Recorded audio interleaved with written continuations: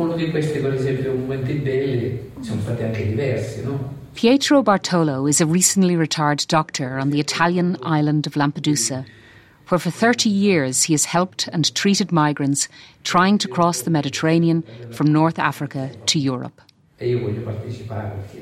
One of the beautiful moments of his life was... One of the most beautiful moments of his life, he told the Irish Times, was at a recent ceremony commemorating the victims of one of the many accidents in the sea around Lampedusa. He saw a girl was going towards him with a bunch of flowers. She was pregnant.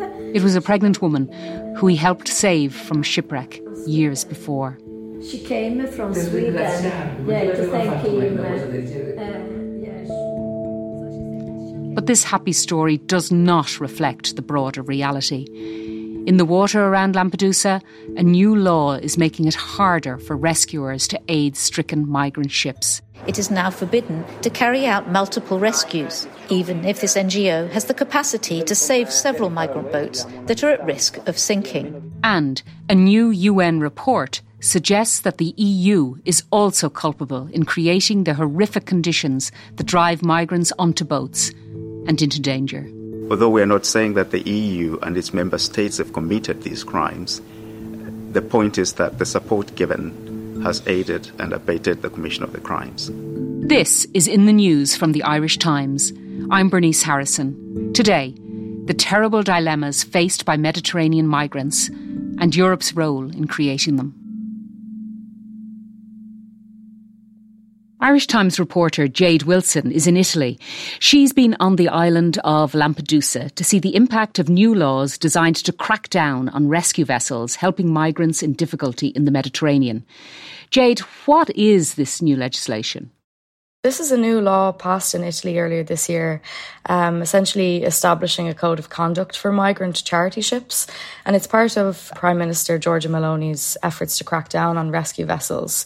One of the main issues NGOs patrolling the Mediterranean have taken with it is that it requires these ships to request access to a port and then sail to it without delay. And this is after a single rescue, rather than them remaining at sea like they would have to look for more migrant boats in distress. So it just means that rescue ships can't remain at sea for as long as they used to without facing punishment like fines or having the ship detained. And they're also being assigned more distant ports. So if a ship sees migrants in difficulty, a boat that's capsized or whatever, and people in the water, they can go out and rescue as many they can in one go, and then they have to leave, even if there are people still in the water, even if they know there are people still in difficulty somewhere. Technically, yeah. Now, whether they actually follow that is another thing, but that's what they're being asked. And, previously these rescue vessels would have gone out and done 4, maybe on average, rescues per rotation. And now they're having to do 1. So that's a difference of, again, on average, maybe 100 people being rescued now, whereas previously, on average, that would have been about 280 people. Now, Lampedusa, it's a tiny island. It's closer to North Africa than the Italian mainland. And it's one of the main arrival points for migrants coming from Libya and Tunisia. Do we have any idea how many people arrive to the island every year? It varies every year, but it's been well into the thousands per year for about a decade now. For 2021, which is the last year that there's been kind of completed estimates for, it was estimated that more than 30,000 migrants reached Lampedusa. That's before they're moved elsewhere by authorities. So that figure actually represents more than half the number of migrants who arrived in all of Italy that year. And I suppose other than that as well, we know that nearly 26,000 people have died or gone missing while attempting to cross the Mediterranean as well since 2014. And a police source on the island has told me that when the weather and the conditions at sea are better, which is throughout basically the whole summer, it's not uncommon for hundreds of people to arrive per day in Lampedusa as well. We've heard some real horror stories coming out of Lampedusa and the sea surrounding it. So the new law curtailing rescue missions for stricken migrant boats is particularly severe because many migrants are travelling in vessels that are overcrowded and not fit for purpose. That's true. Often they're fleeing to Europe and paying huge amounts of money to smugglers to help them get there. So that means, the conditions they're ending up in are on these small boats with far more people than it's safe to be on board with at once, sometimes without life jackets as well. Some of these boats are maybe on average 11 metres long. They're designed to carry, a maximum of 15 people, maybe safely. But up to 50 people can be crammed onto these boats. So obviously that increases the risks as well. And they're low quality, they're inflatable. After a few hours at sea, especially if they're on the cheaper end, they can be prone to deflate. In the past as well, migrants attempted the crossing in old fishing boats bought from fishers in places like Libya and Turkey. But even if their journey is successful in these kind of conditions, they'll often arrive on European shores with conditions like hypothermia, malnutrition, other kind of wounds from the journey as well. And of course, then there's those who don't make it. The bodies of 5 women have been recovered on the Italian island of Lampedusa after their boat capsized in stormy seas. 3 bodies were... Already this year, there have been several boats that capsized en route to Europe. So dozens of people have died, including children, on those boats this year. Afternoon, 149 people, including 13 women and 3 children. As NGO workers who spoke to me, have repeatedly stated that, the fact that people are willing to travel in conditions like this rather than remain where they are just drives home the level of desperation you have to be in to attempt that kind of crossing. Now, you spoke to Pietro Bartolo. He's a former doctor who's treated migrants on the island for more than 30 years. What did he say? Yeah, so Bartolo described what's happening in the Mediterranean and off the coast of Lampedusa as a graveyard. Yeah, what was happening in the Mediterranean Sea, 40,000 people have died in the years. Yeah. Un cimitero. Yeah, it's a graveyard. A Un cemetery. genocidio. A genocide. Yes. Quando finirà tutto questo? He worked on the island treating migrants, for about 30 years. And in that time, he met about 250,000 migrants who arrived at the pier. And he treated them for things, as I mentioned, like hypothermia, malnutrition, dehydration, and wounds as well from previously before they took to the sea, from torture and things like that.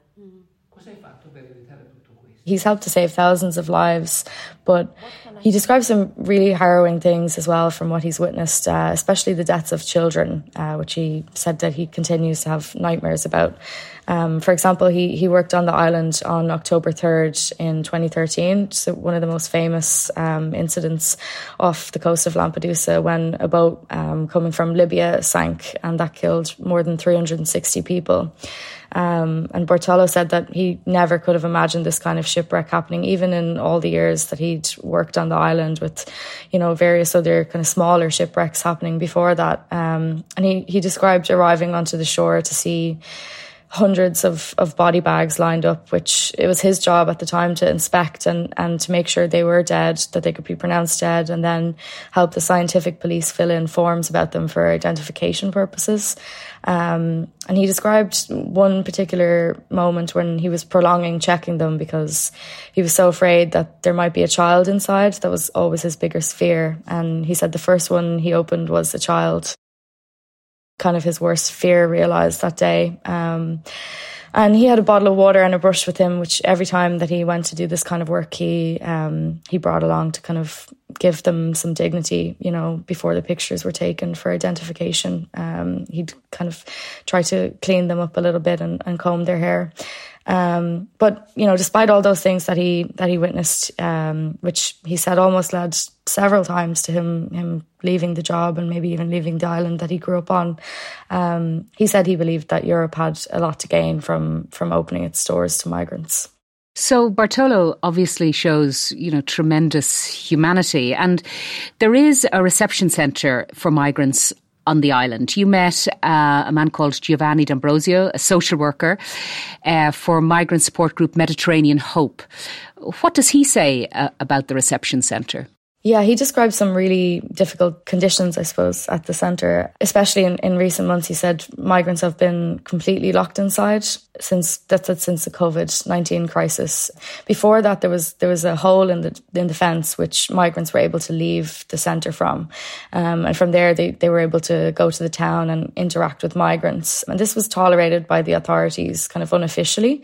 But since COVID, yeah, this has been shut down. So now the only interaction migrants will have with locals is when they're met at the pier by volunteer groups like themselves, or he kind of put it very grimly, when fishermen are out at sea and they find bodies. They go fishing in the sea and they found bodies, and I don't know. This it's really like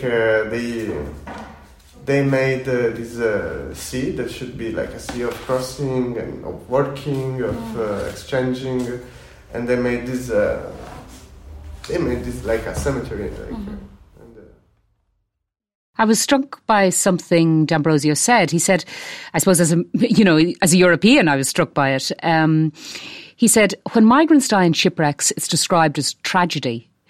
But it's not a random incident. It's a consequence of policy in Europe. What did he mean? Yeah, he said that better migration policies are needed in all of Europe, and including Italy, and specifically that there was a need to overhaul the Dublin regulation. That's an EU law that sets out which country is responsible for looking at an individual's asylum application. So this is usually the country where the asylum seeker first arrives in the EU. And that means, the majority of EU member states are able to leave the challenges of dealing with an influx of asylum seekers to frontline countries like Italy and Greece as well. And he was also critical of the difference in treatment for Ukrainians over the past year, who've arrived all over Europe under the Temporary Protection Directive, which obviously gives them far more entitlements than asylum seekers, and I suppose they've been welcomed with open arms, whereas in some European states, asylum seekers are often criminalised. The Council of Europe has urged Italy to scrap the new decree, describing it as a breach of international law. What's been the response from Meloni's government? Yeah, they've kind of just been mostly met with silence, really, because the government is standing by the new decree. It was only just voted in February by a majority in Parliament. And the Italian government has claimed repeatedly that NGO vessels are kind of encouraging migrants to make these dangerous journeys because their presence at sea and their greater possibility of being rescued, I suppose, incentivises illegal migration. They've accused NGOs patrolling the Mediterranean of rewarding people smugglers who make money from this by charging migrants hundreds of euros for help with the crossing as well. Obviously, NGOs deny this. But yeah, the decree was introduced in December and then passed into law by a parliamentary vote in February. Now, Jade, in your piece, you quote from an NGO about the reality of the new rescue regime. He said that, when we're not there, there's a heightened risk of people dying or being captured by the Libyan Coast Guard and brought back there, which many people said they'd rather die than experience. That was when I was speaking to Deputy Head of Mission at MSF, Caroline Willeman. She described it as kind of a vicious cycle. She mentioned one man that MSF rescued who at that point had tried to cross the Mediterranean 11 times. She'd also met families with babies who were taking a huge risk to attempt or, again, reattempt the crossing. She said that she'd never met anyone who'd left if they didn't absolutely have to. She also told me a story about when she was on board one rescue where 10 people had already died in the lower deck of a wooden boat. They'd likely suffocated, and had the image of a young boy who was the last to be pulled off the boat by the rescue ship would always stay with her because it was the boy's brother who was one of the 10 who hadn't made it, and he just collapse into tears. So she said that was a really stark moment and a really stark reminder of what people go through to make that journey. Coming up, more evidence of a human rights disaster funded by the European Union.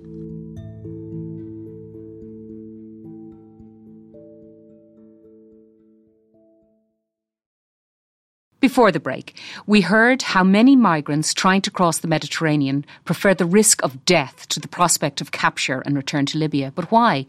One part of the answer lies here in the European Union. Since 2017, a system designed to keep migrants out of Europe has funneled EU money to the Libyan Coast Guard. In exchange, the Coast Guard halts migrant boats before they can reach Europe and brings the passengers back to Libya, where they are imprisoned in camps. In those camps, human rights abuses of the worst kind have taken place, as documented in a recent UN report. I think the essence of our report is that the EU countries have to re-examine the support that they give to the Libya Coast Guard and to Libya, and to be aware of the fact that crimes against humanity are being committed in that particular context. Sally Hayden reports from Africa for the Irish Times and is the author of My Fourth Time We Drowned, a book documenting the loss of life on Mediterranean migration routes. Sally, there's a new report. It's the final report by the Independent Fact-Finding Mission on Libya. That was requested by the UN Human Rights Council. What does it say? The report kind of follows on from previous reports that they've made, which basically say that there's evidence that crimes against humanity are taking place against refugees and migrants who are in Libya. And Libya, as you know, is one of the countries that people are leaving to get to Lampedusa. And basically it's just kind of reiterating what we knew, that people, that migrants and refugees who get trapped there are basically stuck in cycles of abuse where all sorts of things are happening to them, you know, like rape, torture, murder even, starvation, different types of abuses. And also it talks about the links between, you know, the official entities and the smugglers, that is not, you know, it's not so clear-cut to say those things are separate, that there are links between them and that people are being exploited at every turn. And on top of that, it also references the EU's role in this. As we know, the European Union is supporting the Libyan Coast Guard to intercept migrants and refugees who try to reach Europe across the central Mediterranean. So they're people who try and reach Libya and either aim for Lampedusa or Sicily or for Malta. And since 2017, since this policy began, more than 116,000 people have been intercepted this way now and forced back to Libya, where they're generally locked up. And yeah, we have evidence that there are crimes against humanity taking place against them. Reports often end with recommendations. Is that the case here? Yeah, that is the case here. I mean, there's a lot of recommendations, some of which are more related to the general situation in Libya because they were looking at the overall human rights situation, but some of them are relevant to the treatment of refugees and migrants. It includes them telling the Libyan authorities that they should end the criminalisation of irregular entry and stay of migrants in Libya, and that they should immediately release arbitrarily detained migrants. And it says that where migrant detention is justified, they should ensure that men and women are separated and kept in humane and dignified conditions. Just to explain exactly what they're referring to there, we know that when migrants and refugees are forced back to Libya, they're locked up in detention centres that have been compared to concentration camps by Pope Francis, among others, and that they are not necessarily charged with anything specific. They don't have access to a lawyer, and, you know, the conditions are absolutely horrific and abhorrent. Even many people die inside those detention centres. They also encourage the Libyan authorities to cooperate fully and with and facilitate unhindered and safe access to the International Criminal Court. And we know that the International Criminal Court is currently investigating the treatment of refugees and migrants as well. And they say that they need to apply a strict human rights due diligence policy to their support to authorities in Libya, and that they need to abide by the customary international law principle of non-refoulement and cease all direct and indirect support to Libyan actors involved in crimes against humanity and gross human rights violations against migrants. That's kind of like wording that almost distracts you from the fact that what they're referring to is so horrific. It's that like we said, like the EU and European states are involved in supporting the interception of people who are trying to reach Europe and forcing them back to conditions where they face crimes against humanity, as the report is saying. Sally, your book, the award-winning My Fourth Time We Drowned, documented the harrowing stories of migrants in various Libyan migrant detention centres. You threw considerable light on the situation. The new UN report further backs that up. Do you think mandarins in Europe reading that report will be prompted to change the policy of the EU? Yeah, I mean, I think it's a very good question, and I think it's one that a lot of us that are working on this have been asking ourselves for a long time. I mean, a lot of what the report is backing up is actually evidence that I also collected in my book and during my reporting, which started in 2018, the year after this policy began. Since then, there have been others who have also collected similar evidence, human rights bodies like Human Rights Watch, Amnesty. Last year, the International Criminal Court prosecutor came out and said there's evidence of crimes against humanity taking place against refugees and migrants in Libya. Last year, there was a submission to the ICC by an organisation called ECCHR, which was calling for investigations into named European politicians and officials, saying that they were co-perpetrators, basically, of crimes against humanity against refugees and migrants because of these policies. And I think the evidence is continuing to stack up. I think whether there's going to be any accountability, that's a big question, and it's one that sometimes can feel like hard to envisage, but I know that a lot of lawyers are working on this at the moment, and they're working on ways to challenge this and to make sure that, you know, at least questions are being asked and potentially there will be some justice. Whether it will actually change policy, that's obviously partially a political question. The lawyers say that, you know, they don't think that politically change is going to happen. They think it's only going to come through legal challenges.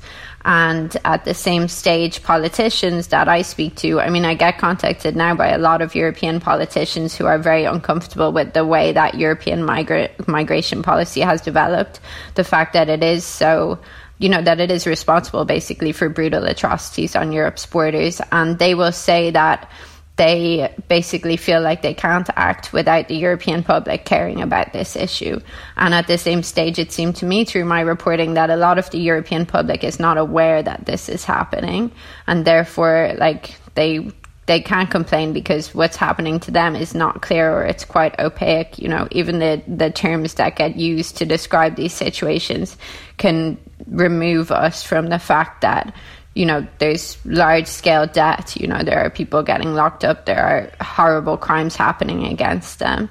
And yeah, so will it change the policies? I think at this point it's unlikely, because these warnings or this evidence has been released many times before over the last few years. But will we reach a point where there's like so much evidence that something has to change? That's possible, but let's see.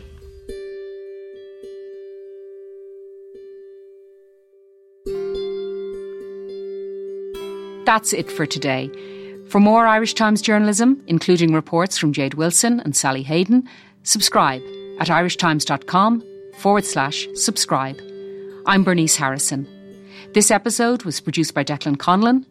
In the News will be back on Friday.